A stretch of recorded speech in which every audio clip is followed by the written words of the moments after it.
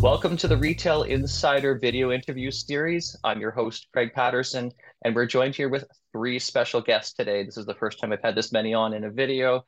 We're going to be talking about Zellers and its return, a bit of a Zellers 2.0 situation here.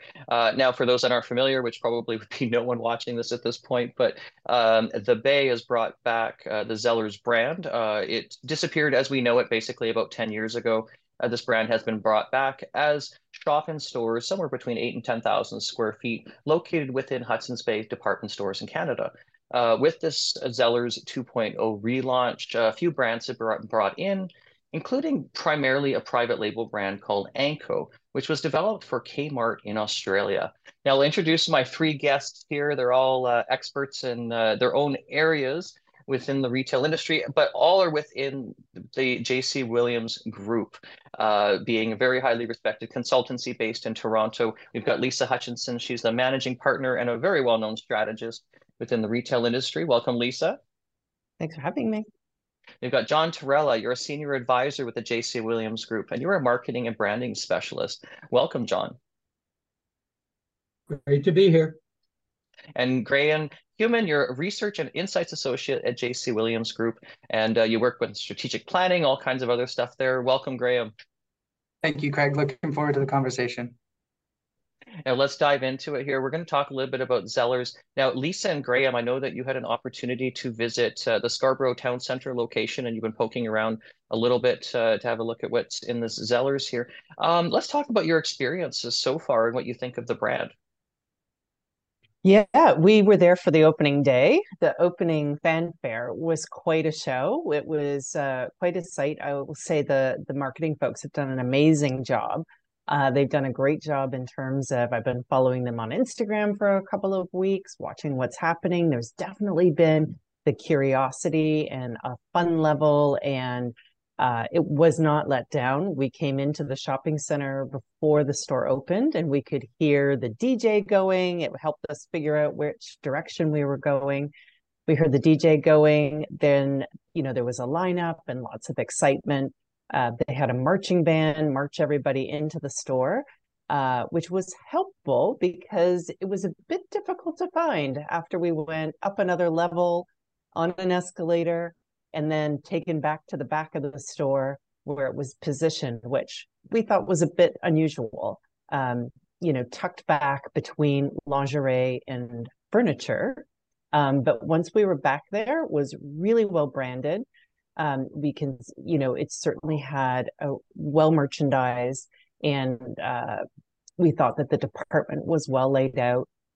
And so that was our first impressions as we started to dig around, and then our retail, we started to go in sort of a little bit more with our critical eye in terms of the product. And as you mentioned, it's pretty much, in my guesstimate, about 80% of the Anko private label, which is, as we know, is the Kmart private label product. So the majority of it was that. But that didn't seem to be stopping the shoppers. People were picking up products. There was definitely a demographic that was older that was really playing off the nostalgia. And they were, having the fun with it and picking it up. We didn't see as many young people.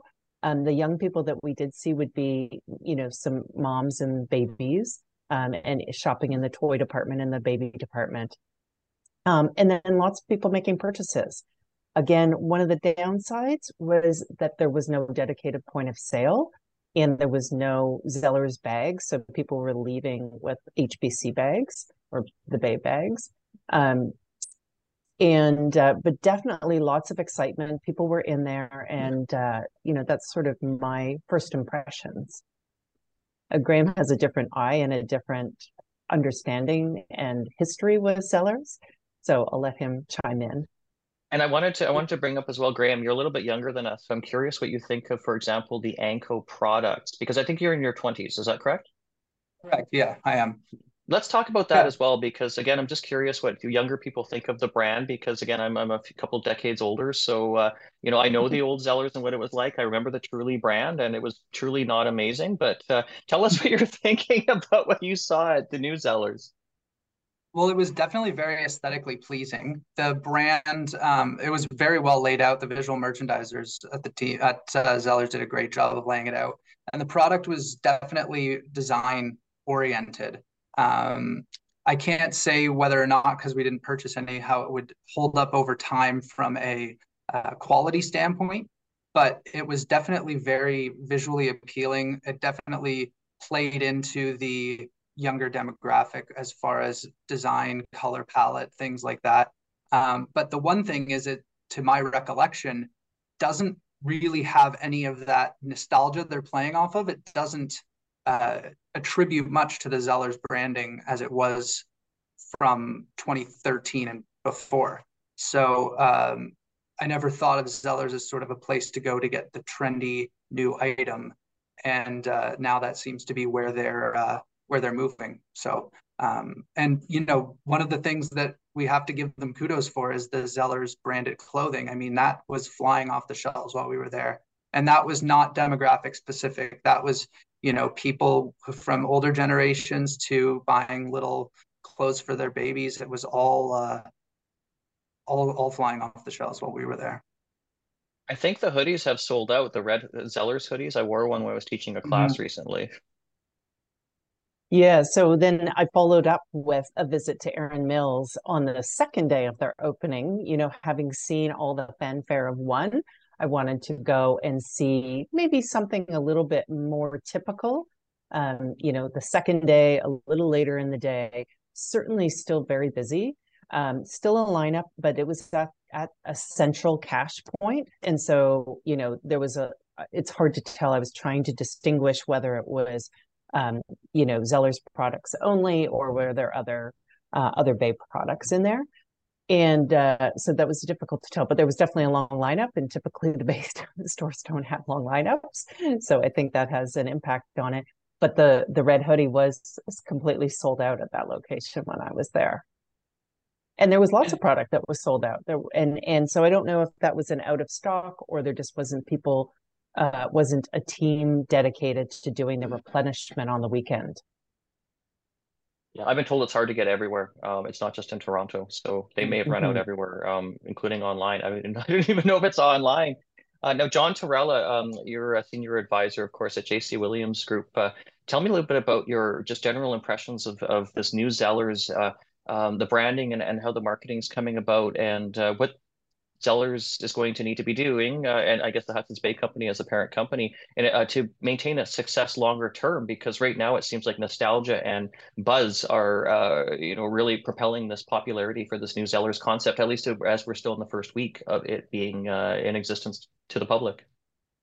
Well, Craig, my sense is that while the Zellers plan may add some hype and some sales and certainly some traffic, that HBC's issues are much bigger and greater. And, my storyline now with all my buddies is um, the Zellers plan is like shuffling chairs on the deck of the Titanic. That if the Bay doesn't really deal with the fundamental issues, like what's the compelling competitive advantage? What's their point of difference? What's their USP? What's their value proposition? Whatever you want to call it, it'll be really hard to define it in any competitive way. If you look at the brand, and you guys are all using brand, that's brands as logos and graphics, but my definition of brand is much deeper than that. So it's how are you distinctive? How are you unique? How are you special? Brands have to be distinctive in their look and feel at every touch point, online, in store. Most of all, they have to be relevant to the new norms and the new realities. This is a different world. And they have to be sustainable, not just in the short term, but long term, the infinite view. So if I had to boil all that garble down, it's no noble purpose beyond profit. And that's not going to fly. What about the Anko product itself? This is a question for well, anyone and anyone on this small panel that we have here. Like we mentioned before, this is a line that's been brought in from Australia, and it was developed by Kmart specifically for, I believe, the Australian and the New Zealand markets. Now, those in the United States may remember Anko coming in. It had a few stores in the Seattle area as well, but that was only from about 2018 until just after the pandemic, which disrupted a lot of retail, and these stores unfortunately shut down. But let's talk a bit about the Anko line itself. It's really inexpensive, at least for the most part. The design is quite modern, not what we remember from Zellers, at least from the modern part. We remember the prices. Yeah, I think that's what. Just to jump in on one of the things I talk about, the new norms, the new realities. Well, one of the new realities is that it goes beyond product and service. We're really in the era of experience. And so while I may be intrigued by the product, one off here and there and so on, if I'm going to build any kind of loyalty, particularly with the younger customer, then there's got to be an experience in there, and it's got to be an emotional experience. There's got to be some relevant. I've got to have some sense of belonging, some simpatico with that brand, or it's not going to last. Yeah, and I think to your point as well, Craig, is like I think Graham was touching on that in terms of is the customer looking for this more modern, refreshed brand, and it being Anko, and so I guess we first learned of it, partly with our Australian partner had posted an article about Anko making sharing that they were going to be the partner for a Canadian brand to open in later this month, which two and two together is Zellers. So is it a Zellers brand, or is it just a Zellers department, and bring back some of the values that Zellers is, or the department is playing on? There is this economic need right now for, there is some space right now for an economic value-based retailer, and there is space within the Hudson Bay stores. And is this an opportunity to fill that space, partner with somebody that's got a brand that might be, and some product that's able to fill this opportunity and the space within the store? I think to speak to the pricing, what has been touched on is that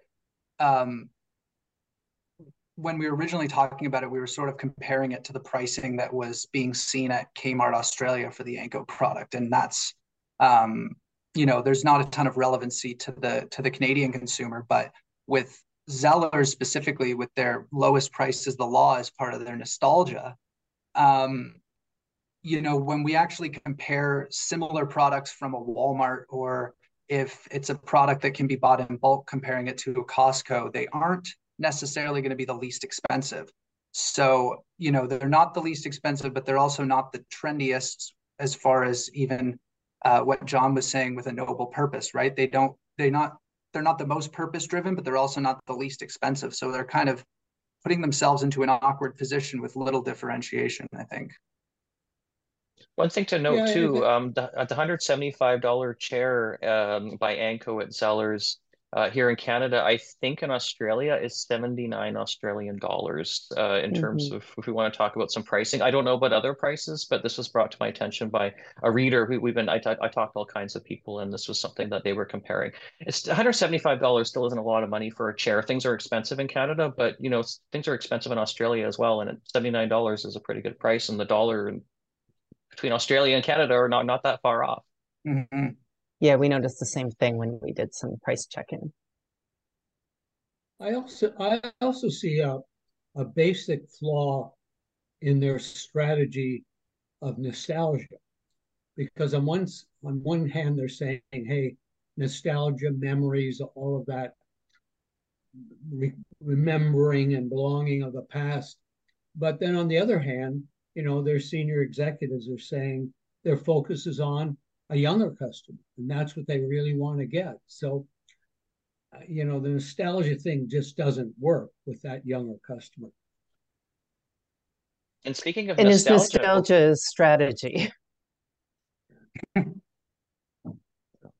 now, speaking of nostalgia, what Zellers has done is it did not bring back the full size or full service restaurants that the stores were known for. I'm actually sometimes questioning whether or not, I've said this in a previous podcast that we are putting out, that maybe they should have started with restaurants if that was feasible in terms of the kitchen facilities and had some sort of Zellers merchandise. But nevertheless, what we've got now is food trucks driving around the country with, I think, 5 of the menu items that had been originally at Zellers or similar to it anyways. But do you think that the food truck strategy is, and this is again a question for everyone, if the food truck strategy that Zellers has brought forward is going to be successful, and will this even bring people into the stores, or are they just going to get their grilled cheese sandwiches and run? The problem with it, Craig, is it's one dimensional. I mean, if you're really going to develop this Zellers brand, then you need a full Marcom plan, a marketing, communications, branding plan, both online and virtual and in store. It has to have both traditional media, certainly the most effective traditional retail media, flyers and promotion and events and activities. It has to have consistency. So, the food truck is a kind of clever, unique, buzzy idea. But where is the Marcom plan? Because if I go back and, my reference to the Bay, where's the Bay marketing plan? Where's the excitement of the past with Bay Day, the hike? Remember Bonnie Brooks and her use on TV? Where is there? There's no semblance of any thought in any of that. Um, I I guess the thing with the restaurant, and I think that's cool, a cool idea in terms of the restaurant with some Zellers product. Um, I guess to me with the food trucks, and we didn't get to try anything because it was pouring rain, and they were trying to keep people dry and keep a tent down to try and figure out how people could come, and then it wasn't there on the Sunday when I was there. It all feels a little pop up to me. Um, I think and we're all about testing. Believe me, we believe in the and testing and whatnot, but it does feel um, a bit pop up. It feels like the location in the stores.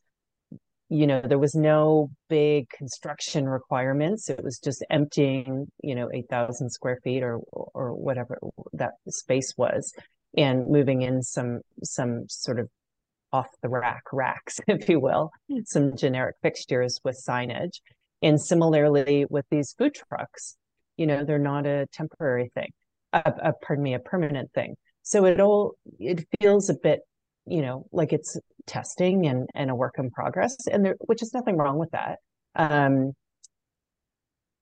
But to your question about the food trucks bringing people in is where they're positioned is not even near the Zellers, so they're just out in the parking lot. So yeah, will it bring some?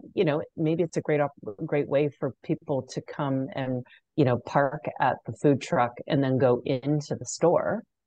And it's just another way to drive some traffic. And let's face it, in the shopping centers, the outside of the department stores, any of the department stores needs some animation. And so maybe this is the solution for them to come in those entrances, is to have the food truck there. It's too one-off. It's not enough substance.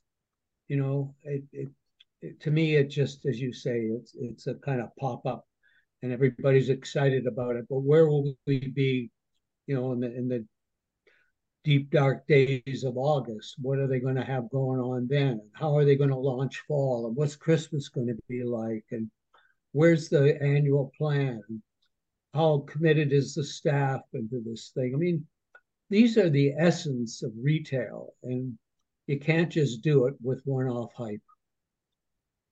And I think what you said, John, about where will we be in August is an interesting question for the food truck specifically, because I think the idea, the beauty of the food truck is the fact that it's mobile. And obviously for this time being to have it in front of the store makes sense, but it'll be interesting to see how they use it as a touch point for the brand and maybe expand it. And with having the ability to go to food truck festivals or to be able to go to music festivals or try to activate spaces that they aren't in right now, because maybe it will drive traffic to the store, but ideally, I mean, it'll still create some buzz around the brand if they do show up to different events, right? So, I mean, maybe not a good strategy for holiday, but could be a great one as they're moving through summer. Very interesting. Now, there's been some chatter around maybe someday Zellers opening full-size stores or at least standalone units. We don't know how big those would be yet. Probably not as large as the old Zellers stores, just because you need a lot of stuff to put in them. Do you think that this would be a concept from what you've seen so far with this Zellers 2.0 relaunch that would possibly see success with something that would be larger? Or do you think maybe the Hudson's Bay Company wants to utilize these smaller units to drive traffic into existing Hudson's Bay department stores? Where are you going to put your money, Craig? Walmart or a full-line Zeller store? Where are you going to put your money against Walmart. Winners? Where are you going to put your money against Dollarama? Come on. I mean, again, it's just this shuffling the chairs. It's the current. They have gone through 5 presidents in the last 6 years. Each one of them came with their hot idea. Well, we'll see. Yeah, I guess I kind of thought that we were going to see it more isolated. Again, we were kind of surprised when we went in and had to make our way through the store. And is that part of the strategy to make people go through the store and maybe buy some other products, or is part of one of the tactics, I should say, to make people go through the store? I was Don't make people do anything. Don't make them do it. Create a want, a desire, Yeah. That's what you want. I was expecting it to see kind of like the locations of the top shops, a corner, an exterior corner of the store with, big exterior signage. I was surprised to be having to make my way through the store to a department. So, I think if there's a future, it is either carved off some of the existing store or it's a standalone. But to keep it just as a department, should it just be, to be a multi-department within the department store? What's it taking from in terms of its other the rest of the store's assortment? I think the other thing to add is that there's going to be different, there are different departments already existing and people having these stores within a stores. I mean, I agree with what Lisa said, that I was expecting it to be more of like we saw with the Mech at Yorkdale. I mean, obviously they put Mechs into numerous locations, but the one in Yorkdale is really prominent, and, frontage right into the mall, but with, a small red sign in front of the store doesn't have as much of a draw. And I mean, moving that a small assortment they have currently into a full line store would be a lot of work. It makes sense. It makes sense. Now, this Anko line, the prices are good, and it's got different categories that you also find within that host Hudson's Bay store. Is Zellers competing directly with its host store, the Bay? Yeah, I think in some ways they certainly are. And, I think they've moved out some of the departments that they do compete with to make some space. But for sure, I think that, you've got children's wear, in Scarborough, they do have a children's wear department downstairs. And then, up in the Zellers department, they also have children's wear. So, at some point, are they just competing with themselves, is what you're saying? And I think the short answer is yes. And by keeping it as a department within the store, that's my opinion. I think one of the other things that they're definitely competing with is, cannibalizing their own e-commerce, right? I mean, they already had this marketplace concept where you had some opportunity to bring in some lower cost options from whatever vendors were interested at hosting with the Bay. So, some of those people might find a lot of competition in some of those Anko products that are lower priced. And now there's marketplace products in the Zellers e-commerce assortment. So it will be really interesting to see how they decide where they're going to be placing it with a separate website. It starts to get a little fuzzy as to where I'm buying my product. And I've got one final question here. This is a general question. What do you think is the future of the department store generally, say in North America and globally? Because there are different types and different examples around the world. I should probably start with you, John, because I know you've done some traveling and you got to look at some of these department stores around the world. Certainly before the pandemic, you were traveling quite a bit. Yeah, and as I travel around the world and look at department stores, that's almost always my first visit. What I'm struck by is just the joyfulness, the exuberance, the excitement, the experience of it all, the sense of belonging when you're in there, the people. And it's back to my point, today it's not just about the products you have. It's not just about the service you have.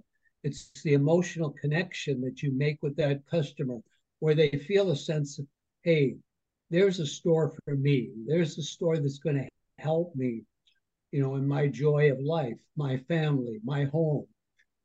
If it's not that, who needs it? I mean, there's all kinds of specialists. So you better be pretty special. You better be pretty unique. You better be pretty distinctive, and you'll make it. But if you're not, you're doomed. I was just going to share an example that John shared with us because he spent Christmas in Paris. So he had a magical experience in Paris. When you walked in, the staff was there. You were greeted. Can I help you? Go up to the food floor. I mean, these incredible food floors. The Japanese, you just see every expression of the food culture, the excitement, the sporting goods, So, as I say, it just restored my faith in the department store business. But it's got to be, it's going to knock your socks off. I think for me, the challenge continues to be, the density of the population base in Canada. I think that there is a space for them, but to John's point, there are lessons to be learned. As Craig, we get to travel to meet with our international partners. Graham and I just got back from Germany, and I was in Poland in the fall. And, there are some amazing department stores in these European countries, and they certainly are doing it well. But they also don't oversaturate. And, we saw this great outdoor retailer called Globetrotter in Cologne. And while it's not a department store per se, but it is a huge format outdoor retailer, they have people that drive 2 hours, 4 hours, that drive to come and shop in this store. And they stay for 2 hours because it's experiential. And, when you think about these other really successful department stores, there's the service element and there's all that experience. And I just find our department stores are lacking that. And there's definitely this lifestyle opportunity. And so I think that there is still a lifeline for department stores, but I think they have to change. And I think we don't need as many of them. I think they need to be a destination. I think mine was to kind of combine what both John and Lisa said, is that really, we spend a lot of time at JCWG thinking about this noble purpose. And I think a lot of these department stores have really lost that essence. I mean, if you look at our most recent exit of Nordstrom, right, their service excellence didn't translate to Canada once they got past the 6-month mark and started to really run into some issues. So another store we visited that again wasn't a department store, but one of the sales associates was so excited to show our group around, and had so much product knowledge and endlessly passionate about the brand that they were representing. And we aren't getting that out of our department stores. So I think this idea of these global brands that shop the world for you and bring in these products and know everything about it and can easily talk about it and make you fall in love with it as well is what's the future, but what's currently lacking. Now, Graham, as someone in your 20s, do you shop at department stores, or are you a fan? I'm a fan of the right ones, I think. It really, like I said, I mean, you need to have a reason to shop there. I mean, if I'm shopping for a certain brand, a lot of the time, one, I could either get it online, or two, they might have an actual boutique, right, somewhere in the vicinity. Or if I'm looking for a specific brand, there's also a lot of small retailers who have a deeper connection with them that will get it. I mean, Nordstrom lost its glamour over the years, as well as the Hudson's Bay and Saks. I mean, we're right downtown Toronto, so the options we have for department stores are few and far between for somewhere with a great experience.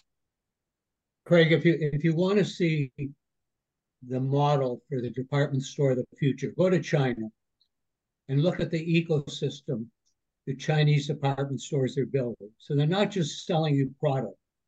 They build up enough data. They know more about you than you know about yourself. They're going to take you on a holiday. They're going to do your insurance for you. They're going to help you buy a car. They're going to teach your kids about education. So this ecosystem of information, data, is giving them a real sense of knowing that customer, not from a demographic, but from a real persona point of view. And to me, if I were looking at department stores of the future, that would be my start. That is fascinating. This is something we should look at more in another segment, because I want to dive a little bit more into the future of the department store generally. It's something that I've been passionate about. I'm old enough to remember when there were lots of department stores in North America with all kinds of different names, particularly in the United States. That is almost not the case anymore, unfortunately. We've seen the death of the local department store, again, primarily in the United States, but in Canada, of course, we've lost Eaton's, Woodward's, Simpson's, Morgan's, and a few others as well. So I lament those losses, but at the same time, the world is changing as well. So I want to say thank you so much, all three of you, for joining us today. Thanks for having us. Thank you. Thanks, Greg. This has been Lisa Hutcheson. She's the managing partner and strategist at J.C. Williams Group. John Torella, you're a senior advisor. You're a marketing and branding specialist. Of course, we've spoken to you before. And Graham Heuman, you're a research and insights associate with J.C. Williams Group. Again, thank you so much for joining us today here on the Retail Insider video interview series. I'm your host today, Craig Patterson. I'm the founder and CEO of Retail Insider Media Limited. This has been the Retail Insider video interview series. Thank you so much for watching or listening on the podcast channel, if that's how you're listening to us here today. Thank you so much again. Take care and bye for now.